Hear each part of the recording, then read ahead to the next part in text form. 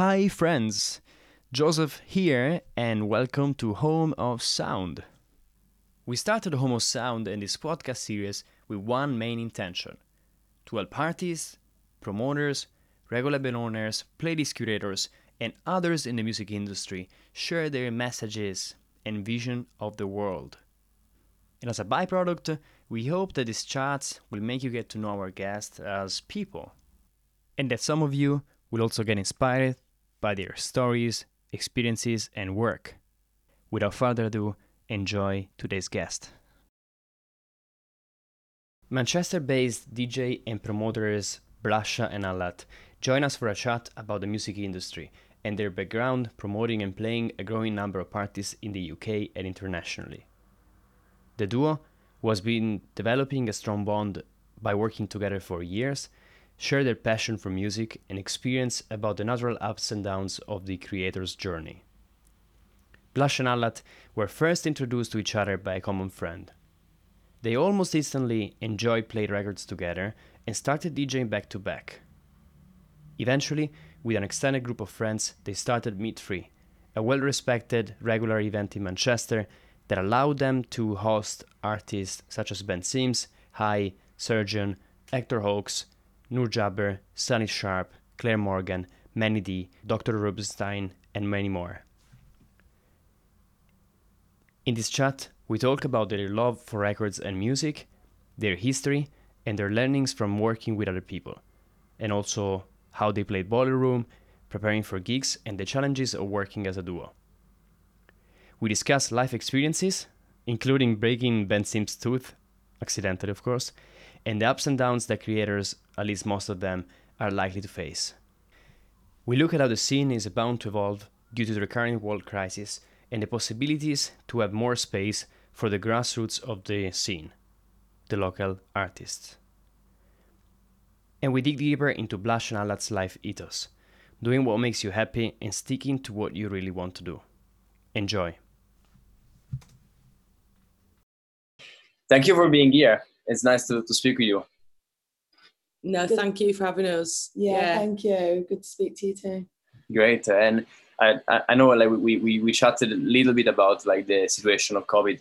How has the life changed for you both like in the last month and a half? So I've literally been at home for the past 6 weeks, I think. So yeah, it's completely different. Obviously having a lot more downtime, so that's cool. But yeah, it's a bit of a scary situation. With us both working full time. I guess it's just the worry of not having a job to go back to, and the impact that it's going to have on the industry too. So yeah, it's a bit scary, but I'm just making the most of it at the moment. So yeah, it's yeah. We got to try. What was that? Sorry. I was saying, yeah, we got to try to make the most of it. Yeah, definitely. I think like I was furloughed from my job as of last Friday. So yeah, I've just been. It's still pretty.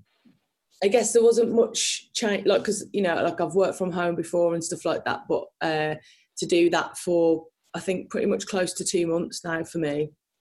Was pretty hard. So yeah, it's still a bit novel this week having like a week not working. So I'm pretty grateful for it. I think like, it could be like so much worse. Like as a close friend of mine, her mum was in like intensive care with it for like 3 weeks, and she's just made the most like miraculous recovery, and that sort of lifted obviously my spirits and like everyone around. So we just keep comparing it to like, it could be a lot worse. Yeah. Even if the DJ industry implodes as we know it, then, I think we're still, if we're not affected by it or any close family members aren't, then yeah, we're still considering ourselves pretty lucky. Yeah. Just gotta look at the positives. Yeah, most definitely. But yeah, for me, this has been my first week off, and I'm sort of, I must admit I am enjoying it. I think it was just really quite difficult having to look at a screen whilst both of your housemates are just like, laughing and giggling because they haven't got to get up early for work and I'm still there slaving away. So now you joined the team now. Yeah. Yeah, I mean, it's I think it's important to look at the positive sides, and I think I agree with you. Like, it's so long as we have the health, like everything else is like Yeah, doesn't matter. yeah. I think to start with, everyone was like, you know, I think because nobody knew the sort of size of the situation and how much of an issue it was. I think everybody was a bit maybe more focused on, you know, oh damn, my gigs, I've lost my gigs, or I can't go to, you know, can't go on holiday. And then now it's just like we're even grateful to just like, yeah, to, I guess, to just have family safe, friends safe. It's sort of like, as the whole situation has developed, it's just like actually nothing else really matters, just staying safe and just, you know, knowing that your friends and family are there when everything's lifted and you can go back and resume. So like, I think DJing has definitely taken a back seat in my mind. Obviously I miss it so much, but it's not the be all and end all, I don't think. Yeah. No, the same.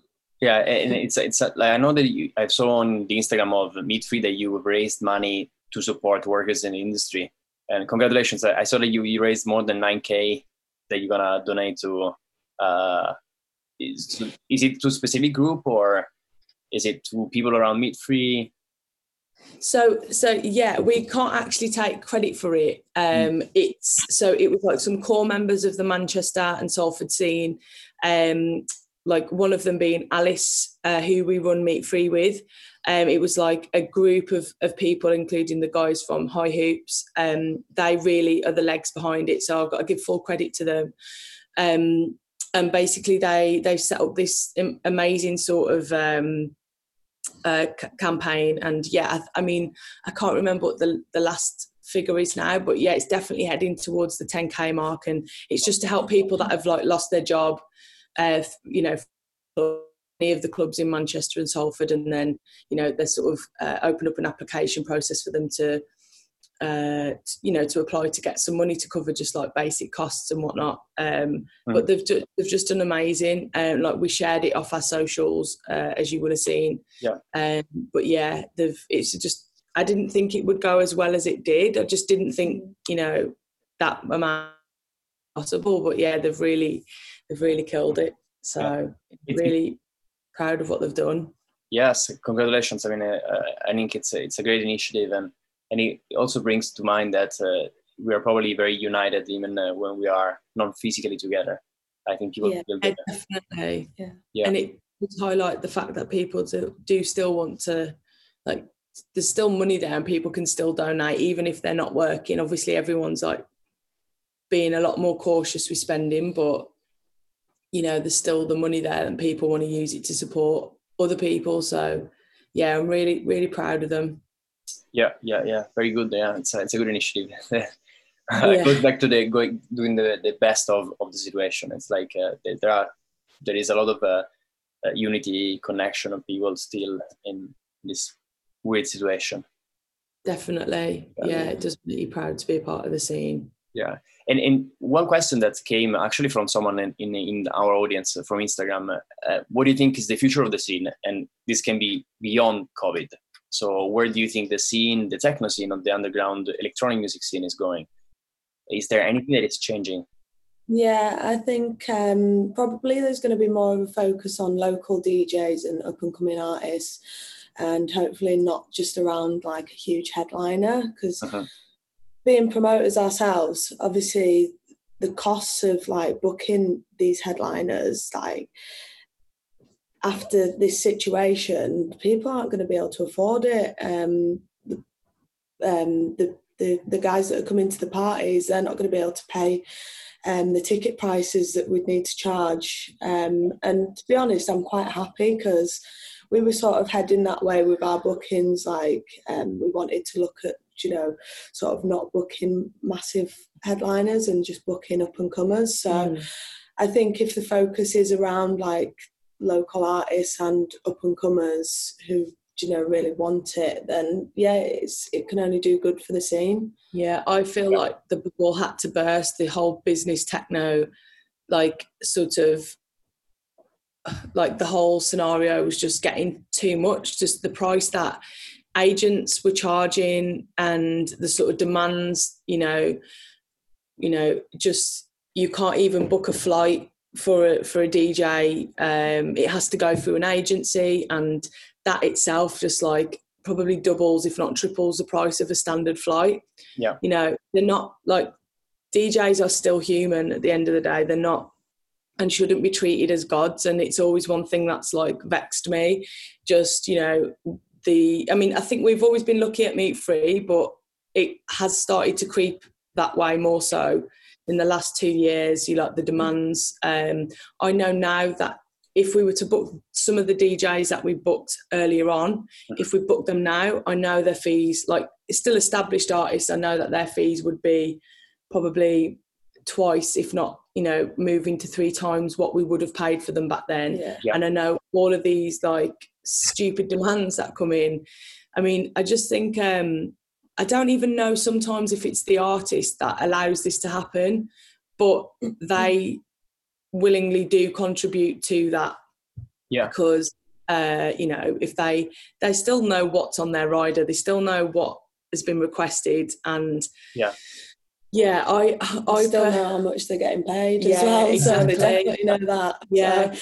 I mean, it's always been a very, like, we are notorious. I wouldn't say, well, we probably are like always, I mean, every single promoter always tries to get the best deal, don't they? But also, I think it has to be at some point real from, you look at the size of the venue. We put our parties on, like the White Hotel's, a 300 cap venue, and some of the prices that get asked. I mean, we tried to book someone, very popular DJ at the moment, and we put a request in, and I think it came back for like £5,000.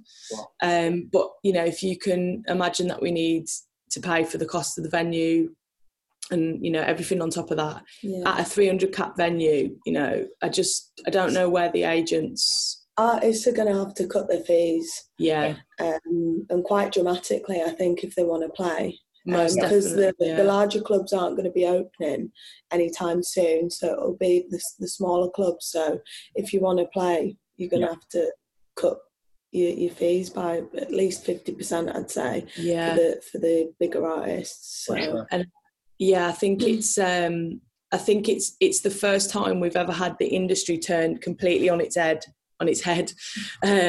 Where you've got can we call the small fish at the bottom are going to be calling the shots, and I think it's really interesting, and I welcome it.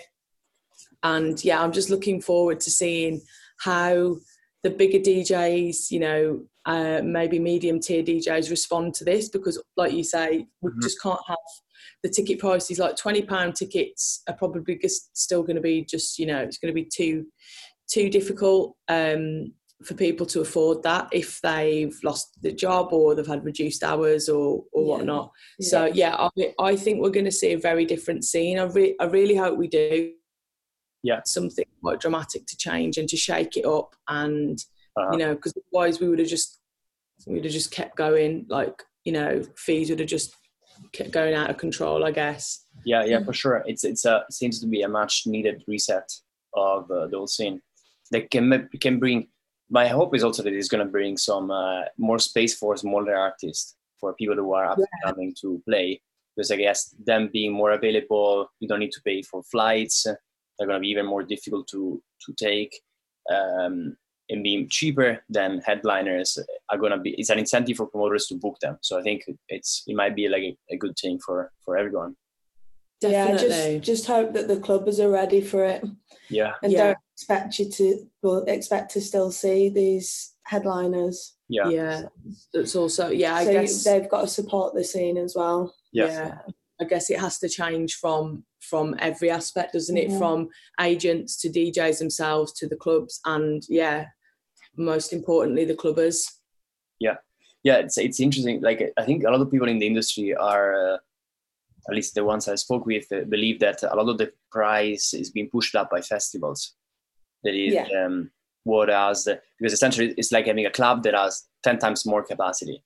so they can afford bigger fees, and that becomes the benchmark for headliners that then gets translated into smaller club nights. But then the economics that don't stack up, especially I think in UK is very tough because the rental price of venues, the cost of running the venue, opening the show, just just opening the club is like thousands of pounds, and then you put the staff cost, equipment cost if you rent it out. It's just very, very hard to pay these fees. It's so difficult to put a party on. I mean, if I was like starting out again, I don't think I would probably have the confidence to put to promote a party. Or the money. Yeah. Like I'm glad it happened when I was probably a little less bothered about those aspects. But so fair play to anybody sort of starting. And hopefully, we will find different and better ways to run parties, to get people together. Yeah. And talking about Meat Free, which is I think I've read your second party. You started with another one called Fundamental. That didn't last. It didn't last. Okay. Do you wanna tell us a bit more about the Fundamental, and then how then became Meat Free? What's behind the Meat Free idea? Yeah, so I guess Fundamental, I can't remember how many people ran it. Can you? I think there must have been at least 10 of us. Wow. And it was like when we first started like partying in Manchester, wasn't it? So, I mean, as fun as it wasn't ever going to go anywhere. We didn't have any money commitments with it, did we? So it was just a case of sort of playing it really and partying. But I guess the thing that went wrong with that one was that there was just too many cooks. So, it was mainly male that were part of it, wasn't it? I guess off the back of that, that's how we started Meat Free. Maybe as a sort of counter, sort of what's the word?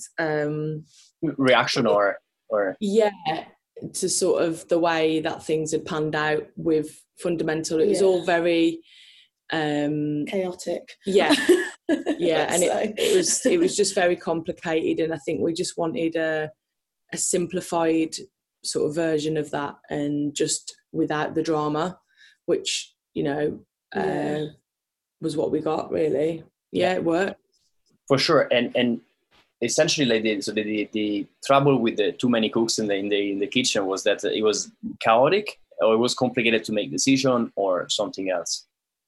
I think it was because one person, it was basically a guy that was like he was the booker for a club called Sound Control before it shut. I think it shut a couple of years ago, but he was the booker for it, and ultimately he had all of the the control over everything, and we were just sort of maybe there to, I don't know, maybe to just help guide and to be residents and stuff like that. So we never really ever had full control, but then that's why Meat Free was spawned, because we just wanted our own say and our own control of who we booked, and that's how it came about, and it was it was the best thing we did. So I'm really happy for that experience and grateful for it, even though it was pretty testing at the time, but it's good to go through things like that. I'm glad we did that first before Meat Free. Definitely taught us a few lessons. So I guess that probably allowed you to do Meat Free in a much better way, because you tested everything on. Definitely. There was we had a chat with Bas, who is one of the two main promoters of Vault Sessions, the Amsterdam party, and he said we did a lot of mistakes, and he said but I started interpreting them as learnings, so it's just a way for you to learn something new, so next time you do it better. Definitely. Any mistakes or any things that didn't work that you have learned something from, that you managed to translate to bring to Meat Free? Mistakes from Fundamental, or maybe from the earlier days of Meat Free. probably we made a few mistakes in the early days of Meat Free. I think when we first started actually booking artists, because to start with it was just on a pay what you want basis, Right. And those parties were fine because we didn't really have to pay anything out. I think it was the second party when we booked a couple of artists. It was Ewan and October. We lost quite a bit of money on that one. Yeah. I'd say like the lineup probably didn't really suit as well. So maybe after that we sort of had more of a focus on, you know, what lineups sort of, what artists go together on a lineup. Yeah. And I think it was Alice that wanted to book. I can't remember. It was a while ago anyway. Yeah. But yeah, it was, I'd say, yeah, we sort of learned from then on that, you know, you sort of got to make the lineup a bit more cohesive. Yeah, it was important to focus on. I mean, you don't want to like focus on trends at all because you want to book who you want to book. But I do think in the early days it does, it definitely benefits you to book maybe more of a name to get you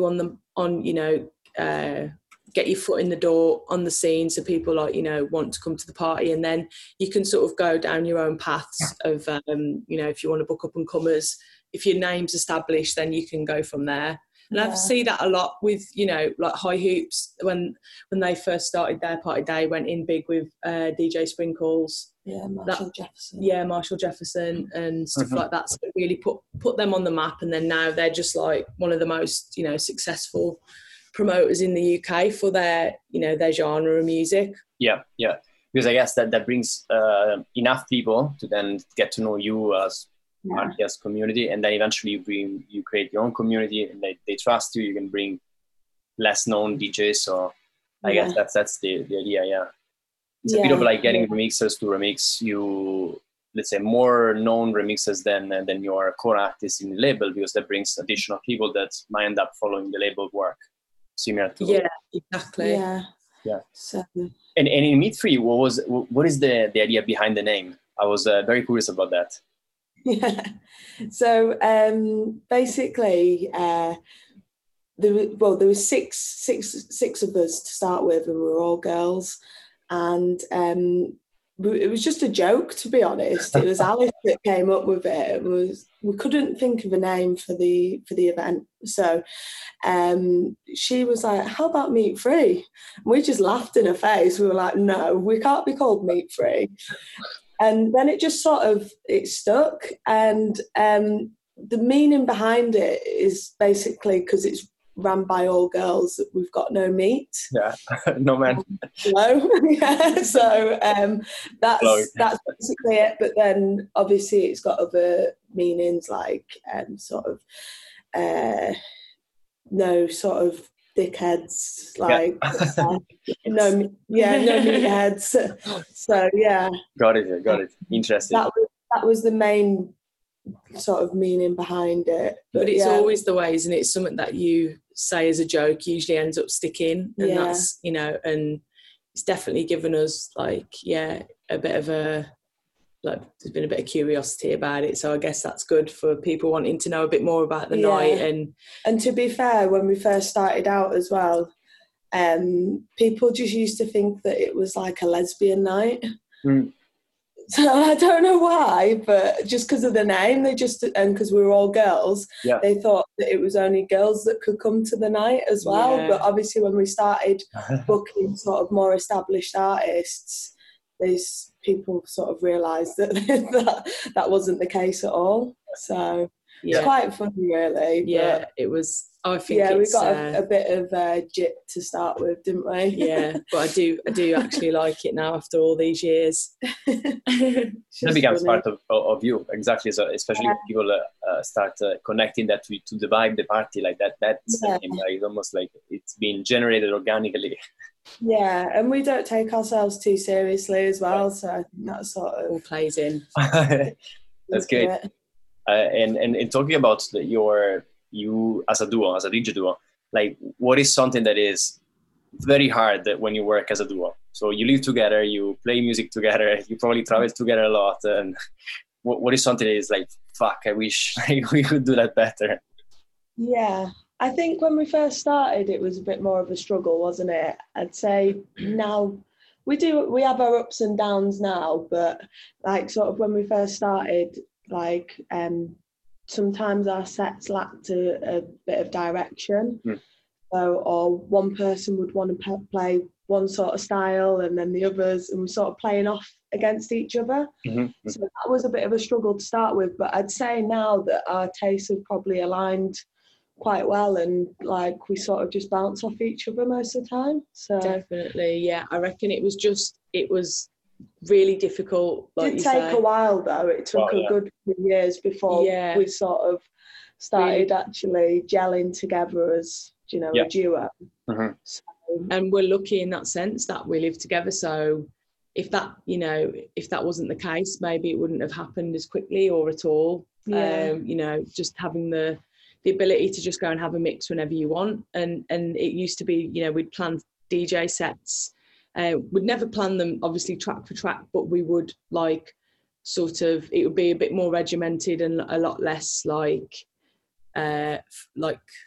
free. Yeah. And it just used to be quite a chore, put it that way. And it was like, because you didn't really have that freedom to just play what you wanted. But then, as Tash said, as it sort of just came together, and now we sort of just like come from the same place. So it's much more fun now, and we don't really have to take as long planning our sets. Sometimes not at all. You know, there have been times where we've just not planned and it's still gone well. So I take that as a good sign. Yeah.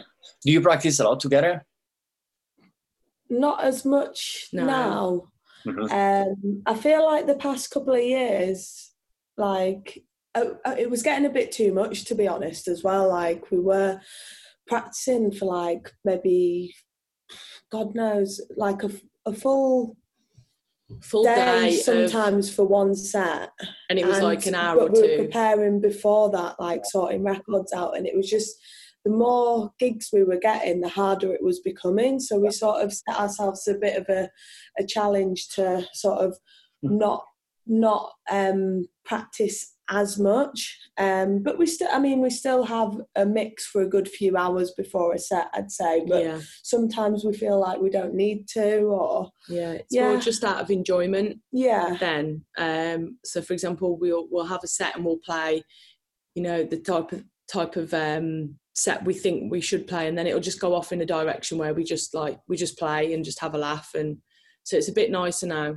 It's definitely a bit less stressy. And we're in a good place with it, thankfully. What goes into the typical preparation? Like, do you have rituals that help you prepare? Do you have tools, ways to sort your records or USB sticks? Anything like that? Or is it now you have experience working together, experience playing, so you don't care, you just go with whatever you have and then you figure it out on the spot?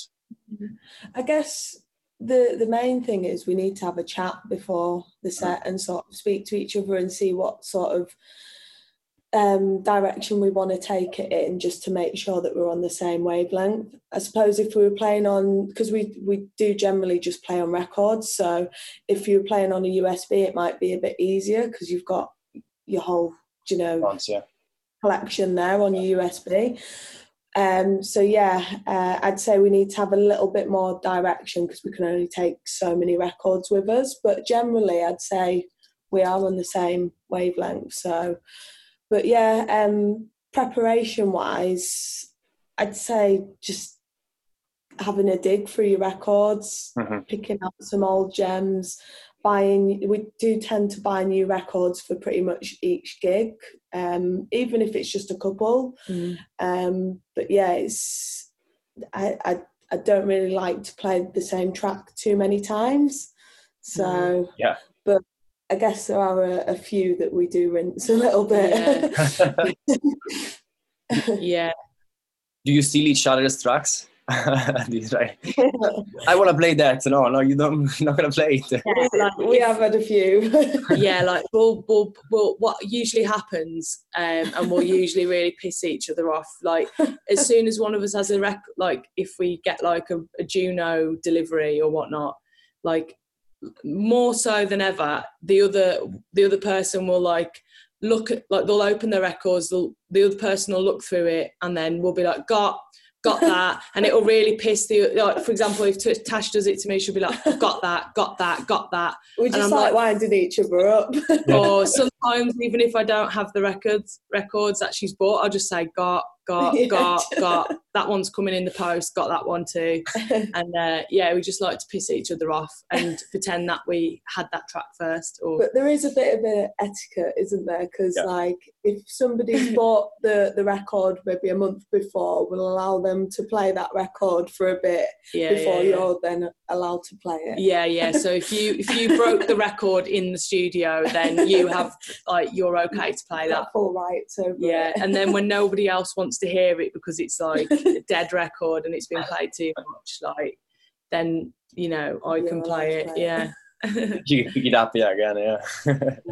But we do buy a lot of the same music, I think, because obviously our tastes have aligned with a lot of more recently than before. We've got the same. And I guess working together so much, like, you eventually develop some kind of it's almost like you co-develop some kind of taste of music. You shape each other's musical taste and exactly. Yeah, it's exactly that. I think we're so lucky that at different points one of us has sort of gone in a different direction, but the other one like has been really inspired by that, and that's encouraged us both to start digging more into the background of that subgenre of techno or what else, and then like vice versa. So it's almost like we're both like pushing, and that's something I'm really quite happy about, because it's not just one way. We probably wouldn't have done it if we were on our own. Like, no. We probably wouldn't have been here. No. So it's nice that we're on this journey together. Yeah, it is very nice. Like, is there anything that you think being together help you individually develop? Like, I mean, like the relationship that you have, is there anything that contributed to each of your lives? So for instance, something you learn from each other, or? Yeah, I think I definitely think we've pushed each other, because there's like positives and negatives that anyone can say about doing it on your own or doing it with two people. Because I think it's like a confidence thing as well. It's sort of like maybe at times where I've just felt like stuff wasn't going great, I wasn't feeling my sound or my abilities, and then having Tash there to be like, no, we can do this, and we've done it before. And I know vice versa, like we both have, naturally as creatives, you have insecurities, and you're always like battling with yourself, and I think to have someone else as a sounding board definitely helps. So I would say, at times where I felt sort of not as sort of driven and stuff, then it's good to have Tash to sort of like pick me up, I guess, and keep going. So that's a positive I can take from it.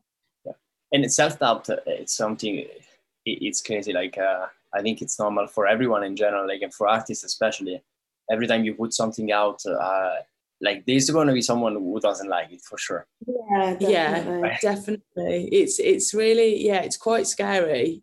You're always going through this, like, does anybody like with a mix for us, you'll put it out and you think, is this going to be well received, or did that set go okay? You just don't, like, you can sort of gauge it from the crowd's reaction, but weirdly there's times where we've played and we thought it was just terrible, and just thought it was awful, but then we'll have like tens of people coming up and saying how good a set it was, but yet we won't feel confident about it ourselves. And then there's times where we've played like really, really good, and then not that we need anybody to come and tell us, but it's just weird because nobody would say anything, and then you think, oh, that was, you know, it was quite a good set. But so I always find it's the times where we feel really down about a set that we have really good feedback. So maybe we need those people to pick us up then after So it's good to have like for sure like a close support, someone who's there like being your cheerleader in a way that even when that's Jodie, our housemate, usually. Yeah, exactly. When you drag them to the gigs and like they get super drunk because they don't even like the music in general, they don't like the club. Just someone that'll dance to anything. They're like, your music sounded great. You do need that. I think like it would be lying if you said it doesn't feel good to hear people say they enjoyed your set. Like at the end of the day, you know, personally, like it's so up and down with DJing. You know, sometimes you'll feel amazing after a set, and you know, and you sort of your sort of confidence as a DJ is sometimes, and actually most of the time, depicted by how well you think it went. So you can have an amazing gig and you'll feel on top of the world for the week, and you have a bad gig at a party you really wanted to perform at, and then you'll feel really down, and like you'll look at everything, you know, just start doubting yourself. So it is a constant up and down, like, and I think it's important to know that for anyone getting into DJing, you're just constantly gonna, you know, be up and down. But you know, most of the time, it's definitely got a lot better though recently. I think we made a decision to sort of stop playing certain gigs, and which we knew were bringing us down, like certain certain, you know, if we didn't get a good vibe from something, then decided like best not to just accept everything. So and I think that's really helped with like you know, like how we viewed DJing and how positive the experiences have been. So if we've been having, you know, we went through a period of having a brilliant run of gigs for, you know, a couple of months, 3 months or something, and every gig was brilliant, and I think that was reflected in the decision we took, you know, to just not accept every gig, like you say. There's a real power to saying no. It's very interesting, and I think a lot of that comes down to, I mean, we're all humans, so we tend to overweight stuff that are negative. So we get one negative feedback and we feel like super shit. We get the same equivalent good feedback and it's like, yeah, great for 10 minutes, and then it's like gone. Yeah, exactly. It's so bizarre that the human brain is locked into the negative, and that one negative can outweigh everything and all the good positive things that have come before it. It's just strange, but evaporate. Hopefully we can get out of that mindset one day. I mean, it's even the fact that you are aware, I think is also like it's a big step, because you know that is the case, and you are being selective with the gigs you want to dedicate time to. So eventually that would snowball into you feeling much better about everything you do, about all of your work. Definitely, it's definitely good. I was speaking with Manny D a few weeks ago, and then he told us, actually on this podcast, he told us his first gig at Berghain, and he was like super happy because he went there with the idea, it's a super open crowd, he had a lot of fun, and then he got trolled on the internet by a lot of people who were saying, oh, this was shit, it sucked, I went home, like imagine that's, oh my God, that's got to be one of the worst sort of things to read on the internet. But he's very conscient or conscious of that, and then he's aware of that, and then it's like, I mean, like, what can I do? I don't give a shit eventually. I'm still here, I still like doing my music. So and I think that's also the realization, whenever we put something out, there's gonna be someone who doesn't like it, and we need to be able to face that, otherwise we're doomed.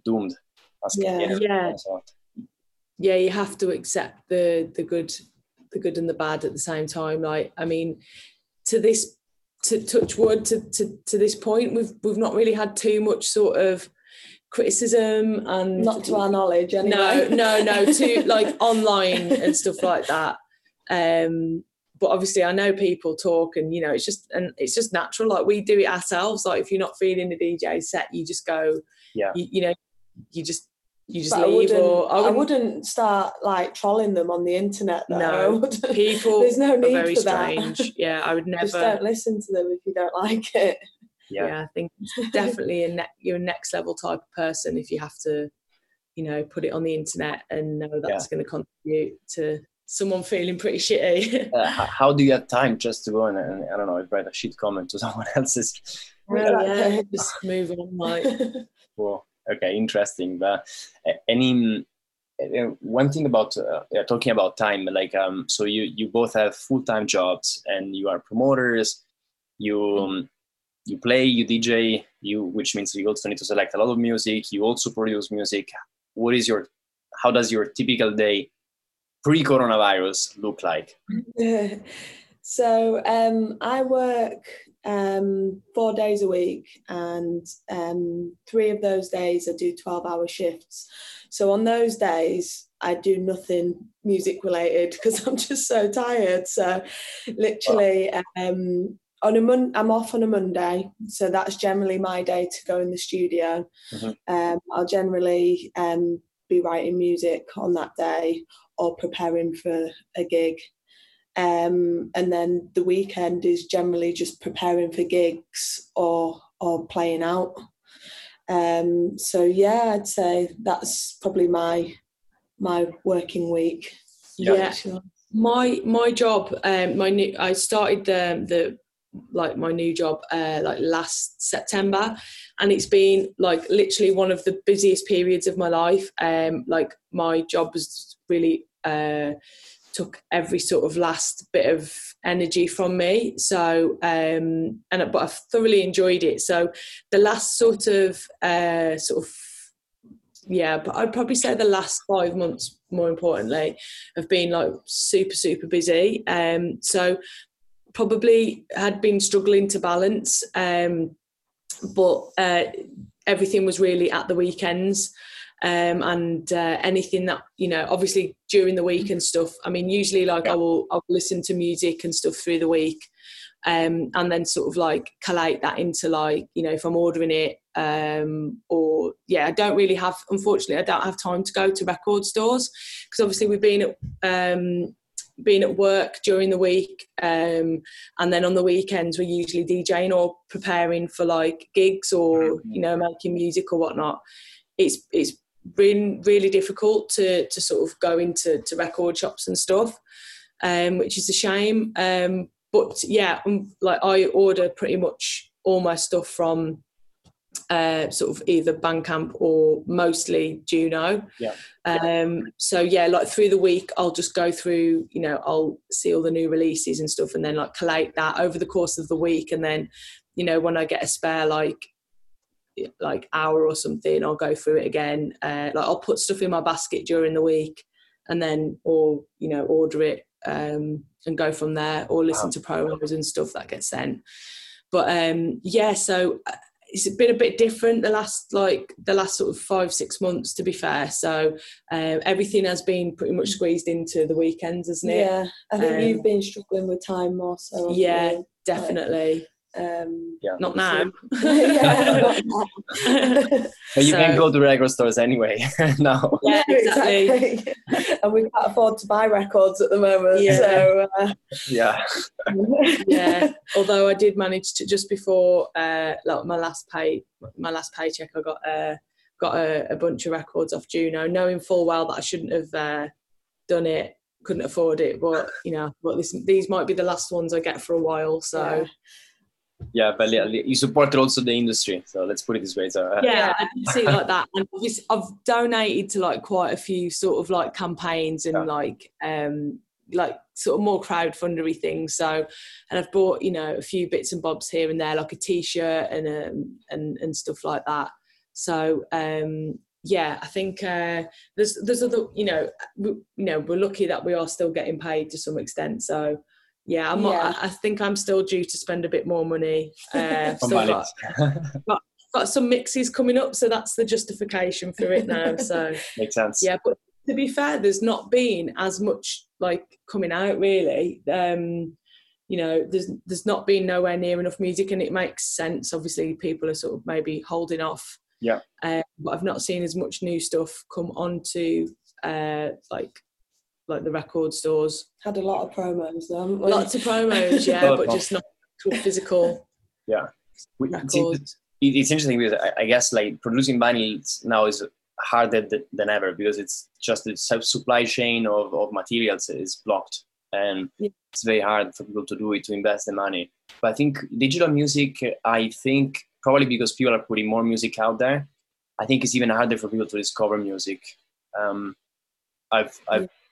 Me and friends of mine are releasing more music these days, and even promos the response has been less when we send out promos, because I think people don't have gigs, so there's less reasons to actually select music, but also there's probably too many promos that everybody's got. Yeah, it's a shame, isn't it, really? Because like people are putting everything into that body of work, and then for it to happen during this period is really quite difficult. You know, I think people are switching off a lot as well. I think they're like being like presented with this really weird time where they can do whatever they want and see who just do whatever they want during the day, and sort of almost it can be counterproductive to you, because I know that I sort of probably like just switched off a little bit and just wanted to like, you know, de-stress from work and the situation, and have maybe just like put the barriers up a little bit and want to do it again on my own time. I mean, we've not obviously been going out, so where are you getting your inspiration from? It's not felt inspired. So no, and I don't think people should feel obliged to be making music. Like, you know, some people are just always going to do that, but I don't think you should feel obliged to. You know, it can be like a time where nobody really wants to do anything, and just, you know, if you're not, a lot of my friends I've been speaking to, DJs, producers, not all of them have been very inspired. So I think we should make that a bit more, make people a bit more aware it's okay to feel uninspired and not creative, and just to exist. If you want to just exist and watch Netflix and stuff, you can, and shouldn't feel guilty for it, because nobody gets a chance to sort of relax to this extent, I guess. It's another reset, like a human reset. So hopefully for it. Hopefully it's going to benefit a lot of us, like also disconnecting from a lot of superficial stuff that we might get stuck into. Definitely. And in terms of like, so your sets your music, your selection is quite diverse. Like you tend to mix in your mixes a lot of stuff, like let's call them subgenres, but like different styles of music, which I think is unique also being in the underground music scene, because a lot of people tend to be, let's say, I wouldn't say monochromatic, but they tend to stick to one type of style. Because I think the idea is that becomes their own signature sound, while you kind of have a broader selection.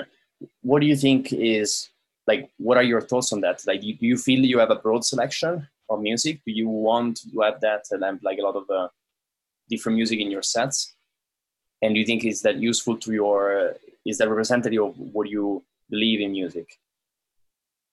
Yeah, I think we probably used to have more of a broader selection, didn't we, when we first, well, maybe not when we first started out, but maybe a few years back, we used to sort of mix it up. We'd be playing electro, house, techno. I'd say more so now it is mainly just techno, isn't it? But we do move through subgenres of techno. It's not just one style of techno for the whole set, and that's how we sort of build our sets. We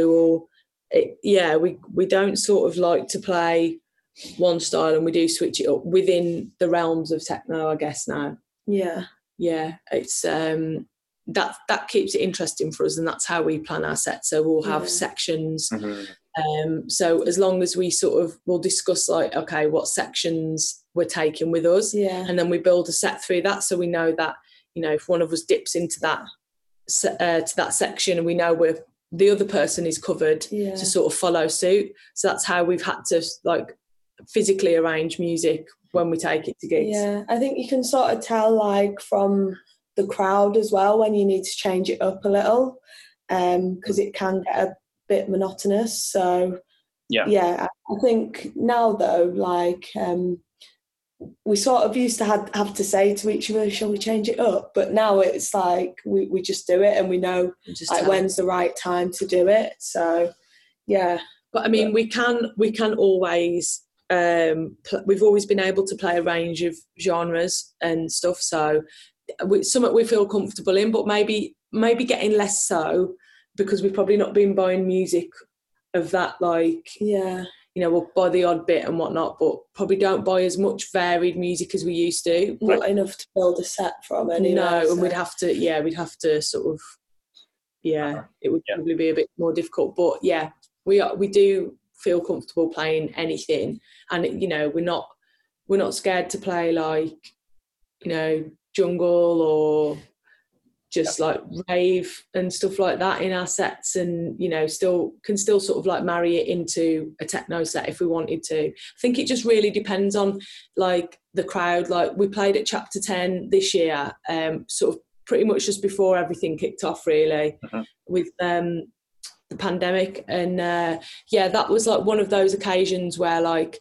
we played mainly techno, but we were also like playing a little bit of like booty, electro and stuff like that. And, you know, the crowd, that you could just play anything with that crowd, and almost you want to play something a bit more fun. You don't want to just give them like 4/4 straight all night, because, you know, the crowd's about so much more.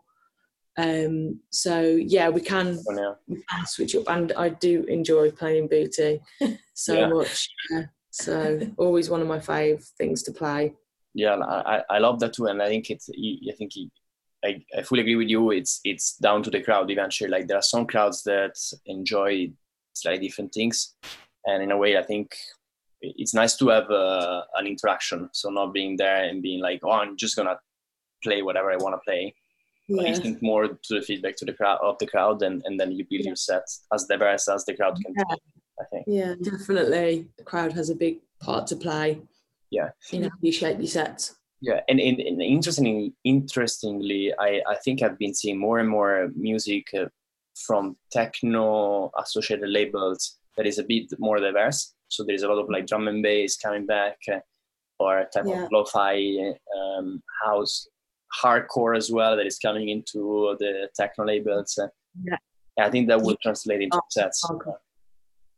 A lot of hardcore, like we've seen like quite a lot of like the last couple of years, haven't we? Like a resurgence of like rave and UK hardcore into like incorporated into techno and stuff. Like maybe sort of like I feel like Dax J was like one of the ones like like when he was like just coming up, he was like really bringing that sound, and it was like really fresh for everyone to hear. Like he was so different in what he was doing. And I still think we're riding out that wave at the moment. It's maybe coming to an end, that sort of ravey, sort of stabby, fast, like 140 maybe plus techno now. It's probably, just that sound anyway, like definitely stuff is getting faster and staying fast, which I'm happy about. But I'm intrigued to see how stuff sort of progresses at the moment. I definitely feel like we've gone into more of sort of like we're seeing sounds and styles reminiscent of like the early 2000s, like Glenn Wilson sound and stuff, and I love it. This for me, it's like really interesting to see like this sound coming back. It's my favourite. So I like it's been recycled but very well.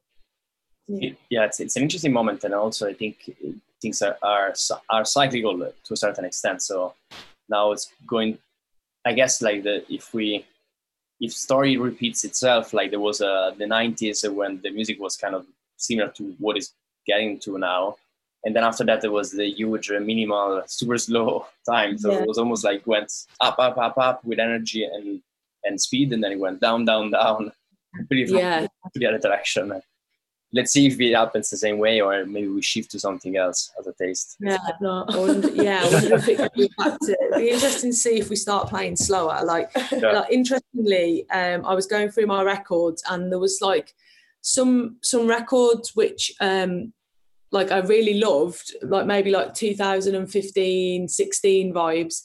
And I was trying to play it into like the music I'm buying at the moment, and they just didn't go fast enough to reach it. And it's interesting to see that like music sort of settled around like 135, 136 max. Yeah. A few years ago, like, well, what was, we dreamt of playing 140 plus back then. No. And, and yeah, it's just really interesting. Like I was like, I can't play this record, I can't take it out of me, because I know we'll be playing 143 by the end of the night or something like that, and it just wouldn't fit in. So it's quite interesting. It is interesting, and it's interesting what Tasha, what you were saying. Hopefully not. We don't go to the slow music. I don't know why. Like everybody, I seem to know that is into music. It says like, I hope like we never go back to the minimal years. I don't know why. It's like they say, I don't know why it pissed so many people off. Like I suppose I'm just not into that sort of sound. Yeah. Never have been. Like it doesn't do anything for me. So yeah.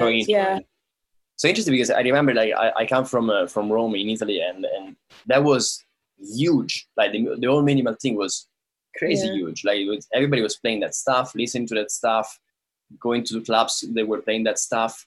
And somehow if you ask people about that music now, everybody says, no, I'm never going to. Oh, really? It will definitely come back around though. Yeah. It will definitely come back around, and I imagine in 10 years or whatever, there'll be kids getting into it, and they'll be like discovering those tunes as if they were like, the future, in a way. Yeah, brand new, but also, you see it with like people discovering like old tech house records, and people like, they're not my cup of tea, but I find like the younger sort of kids coming through are like, this track's like amazing. And for me, it just doesn't do anything, but I just think it's like reminiscent of like the era you grew up in. If you've grown up with that and you just never really connected with it, but to another generation it'll be amazing.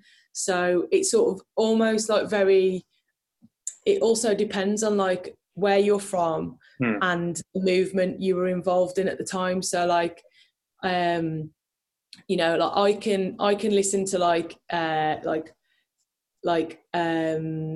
music from let's think, like 90s trance classics that will just like, I'm not like a huge, like a proper trance fan, but when I was growing up and my sisters were listening to that style of music, I know for some other people, like it just completely is the worst thing ever. But when you grow up and you like associate your youth with that type of music, you can't help but have a soft spot for it. And it's like, holds a special place in your heart, even though it might be cheesy. But yeah, I think that'll probably be the same with, like you say, From Rome, you'll maybe have a soft spot for Minimal just because it's, very big.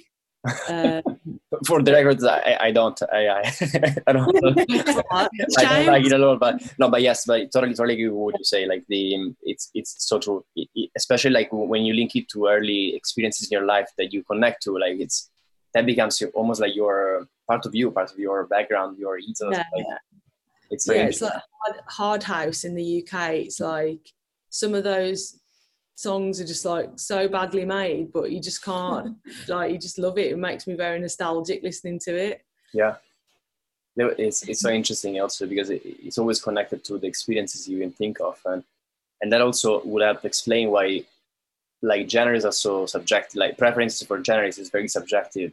I think it's because people are connected to that kind of niche or experiences, and some people don't understand it.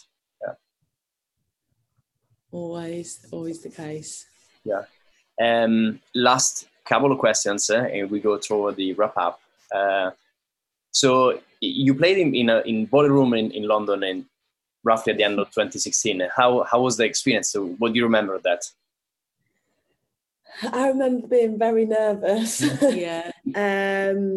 It was good though in the end. It was actually really good. I was quite surprised that we played pretty well, didn't we? Yeah. completely different to how we would play now. But yeah, it was a really good experience. You didn't like, I was expecting there to be cameras like everywhere and them to just be in your face constantly, but it wasn't like that, was it? It was just, they were quite hidden, so you sort of just relaxed a bit and got into it, so it was good, and had quite a few friends come over for it, so that was nice just to see familiar faces in the crowd. But yeah, it was a really good experience. Yeah, I really enjoyed good. it. There's we had like a really, really fun after party, which like one thing that stood out in particular was so like obviously Ben Sims had asked us to play, which was like so good at, you know, at the time. And then like we had an after party with him, and like obviously everyone cut loose a bit too much, Tasha in particular, and she was I don't know why this do you know, you like just get a bit silly, don't you? Yeah. At after parties and happens. So go on, I'll let you tell it. So me and Ben were just messing about, and for some reason I was getting up on like a kitchen stool and like jumping onto him when he was sat on the sofa, but he was encouraging me. And then I think I went to do it like the third time, and I knocked him in the mouth and I broke his tooth. Wow. Wow. It was really bad actually, but I was a bit pissed and whatnot. So like just like, oh, it'll be fine. I work in a dental practice, you can get that fixed, it's fine. And wow. His wife was there actually, and she was furious. We're actually good mates now, more so than it's him. fine. I was furious. I was absolutely furious because I told Tash, I was like, look, don't, like, I just had a feeling something bad was going to happen. And like me and Rachel, Ben's wife, were just sort of like, we think we both knew something was going to happen. And sure enough, like his tooth snapped in half. And like it wasn't in half. Well, it wasn't that bad. It was a good chunk out of it, but I wouldn't say it was snapped in half. Yeah, I would be furious if that happened to me. Put it that way. I'd still be fuming if it happened to me. Yeah, he took it very well though. Yeah, I think because everyone was like, he was quite drunk, and so were you. He didn't realise that until the day after, probably. I had to send him a message the day after, like, I'm so sorry. But no, he was cool about it.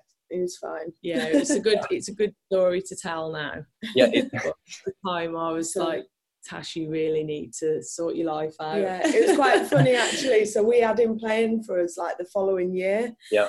So in his hotel room, we left him a mouth guard.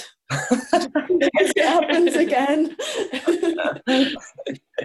So yeah, it was quite funny. And he probably worried when he met you again. I was like, okay. Oh yeah, throwing his mouth. Yeah, but yeah, no, it was, the boiler room was a really good experience though, and it's definitely helped as a catalyst, hasn't it? Yeah. To where we got to this point, and we were actually meant to be playing another boiler room, but it got cancelled naturally, as you'd expect. It was meant to be in the middle of March, I think it was, wasn't it? Yeah. And it was going to be a hard dance one in Istanbul. Wow. We were really excited to play it. There was Remco Big Lockyer. Yeah, and there was someone else? Forget who else was playing, but yeah, it was meant to be really. Yeah, I was really looking forward to it. We both were, but hopefully it can be rescheduled. But it's quite cool to that we were asked to play it, even if it doesn't come to fruition again. But that would have been like a nice way to sort of, it's like an update on your sound, isn't it? Really, yeah, very cool. So, it must be also interesting to watch it like 4 years apart and be like, okay, this is us 4 years ago and now. It's like crazy.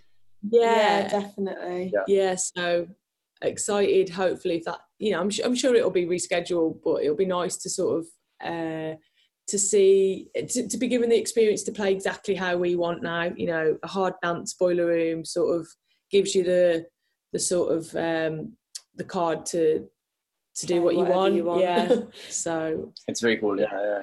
And eventually you also ended up releasing on Ben Sims' label on Machine. So how did that go? Like, are you happy with the result? You released it 2 years ago almost, like now. Mm-hmm. How was the process? Do you enjoy working with him after the accident?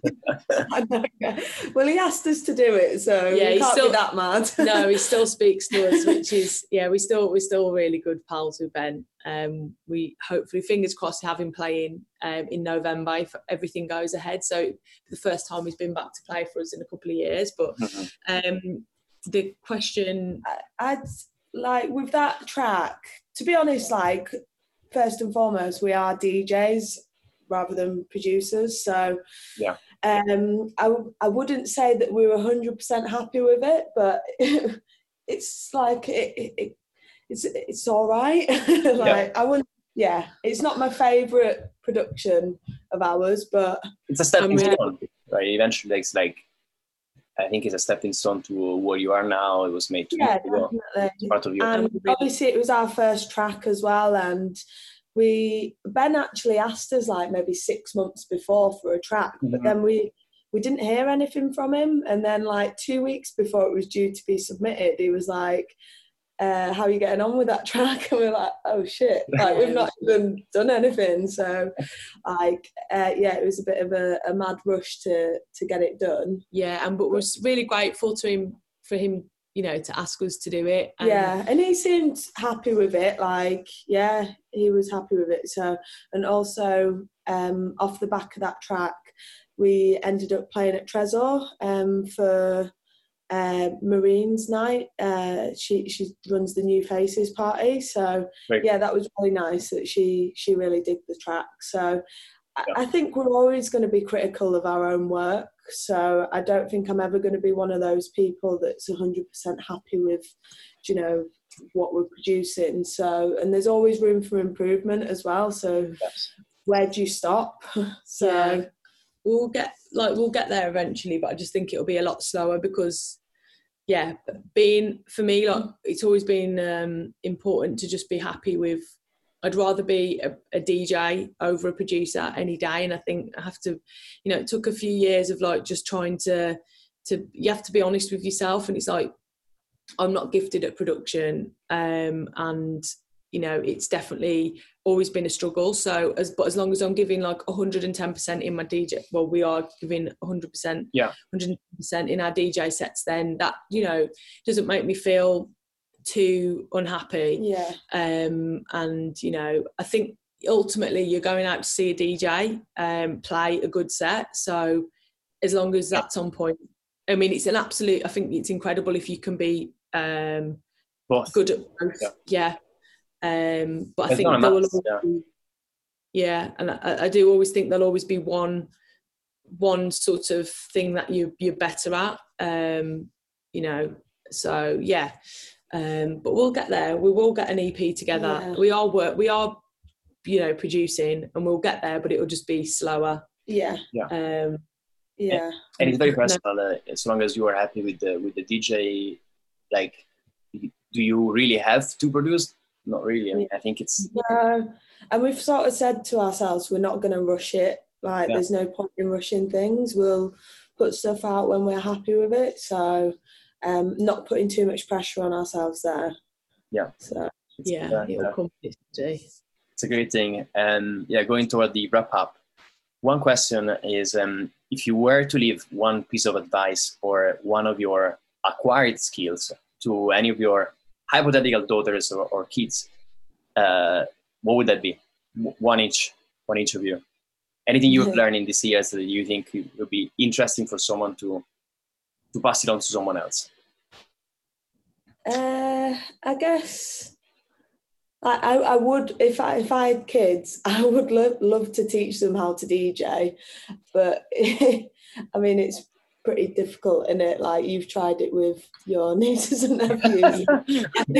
I think sort of like switch off, don't they? But advice-wise, I'd just say do what makes you happy, really. I'm not really wouldn't push them to do anything that they didn't really want to do. So, yeah, just do what makes you happy.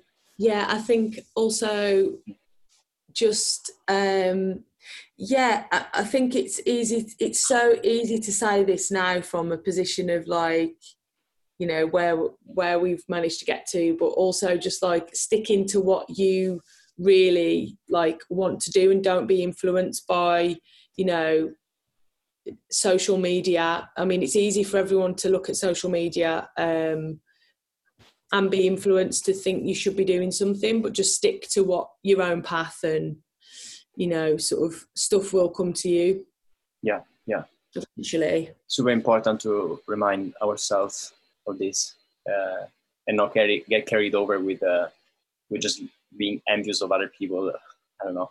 Yeah, I think it really helps to just switch off from social media, because sometimes if again, it feeds into the creative mind, that comparison. You're always comparing yourself with other people. So I think as you mature a little bit, you start to be like, do you know what, you're on your own path and you shouldn't let other people cloud your vision. It's a skill to do that, but everyone does it in every aspect of their lives. So yes. It's just a natural sort of human sort of behavior. Yeah, totally. Yes. This is we're going to lead the last question. So what question would you like us to ask to our next guest? Can be anything. What's your favourite sandwich filling? Oh, okay, interesting. I would say, ask them what their real guilty pleasure is, like music wise. Can we have 2 questions then, one each? Yeah, because all these super cool DJs can't be listening to cool music all of their life. They've got to have grown up on some like cheesy sort of music. So I'd be keen to know their real guilty pleasure. Yeah. I love this question. Who knows? Like, who's gonna get the question? It's gonna be interesting. And as you can imagine, and don't blame me for the messenger for that, but I have a question for you from our previous guest. Okay. Is do you still speak with your previous boyfriend, your first boyfriend or girlfriend?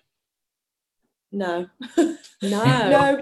I've that was a long time ago, and I live in different countries now. So yeah. Not that I wouldn't speak to them if I saw them in the street, but yeah. But no. I don't either. Yeah. No. Although Lily, we speak to Lily. Yeah. Tash's ex is actually one of our good friends, but like your first boyfriend or girlfriend, no, that was years ago. Yeah. Too old to speak with them anymore. Yeah. Great. Yeah. This has been an absolute pleasure. Super fun to speak with you and meet you and via screen, but very fun. Yeah. Any latest projects? Anything you would like to point people's attention to? Anything that you think is important? Yeah. So we've got a few mixes coming up. So there's one for Ravage, which will be quite cool. I think that's coming out on the 18th of May. Yeah. And we're doing one for a party called Inferno. Oh, in London, yes. Yeah. So another very well, yeah. And there's a live recording of our set when we played at Inner City in Leeds.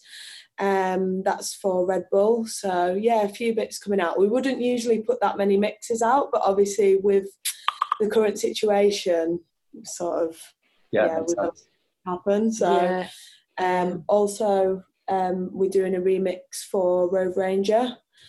So that should be. I'm not too sure when that's coming out, but he's an artist that he's probably one of my favourite artists at the minute. Like really bringing that old school sound back with a sort of like a modern take on it. And he's from, I forget where he is. I think he's a resident at Lehman Club in Germany. So yeah, he's like really, really like sort of just not come out of nowhere, but he's just gaining a lot of momentum at the moment. Really, really loving his stuff. We're doing a remix for him, so I'm not sure when that's coming out. And other than that, we're doing a live stream tomorrow for the Queen's Yard Summer Party. So that's. I'm not sure when this is coming out. Yeah, actually, good point. Yeah, so that'll be all up on our Facebook anyway. So if anyone fancies Amazing, yeah. And I'll make sure that I'll ask you all the links, the relevant links after after this chat. So we'll link everything in the show notes. But yeah, thank you. It has been a pleasure. Very good to meet you, and thank you for making time. Thank you. Brilliant. Thanks so much, Joseph. Take care. My pleasure. Bye bye. Have a good day. Bye. Bye.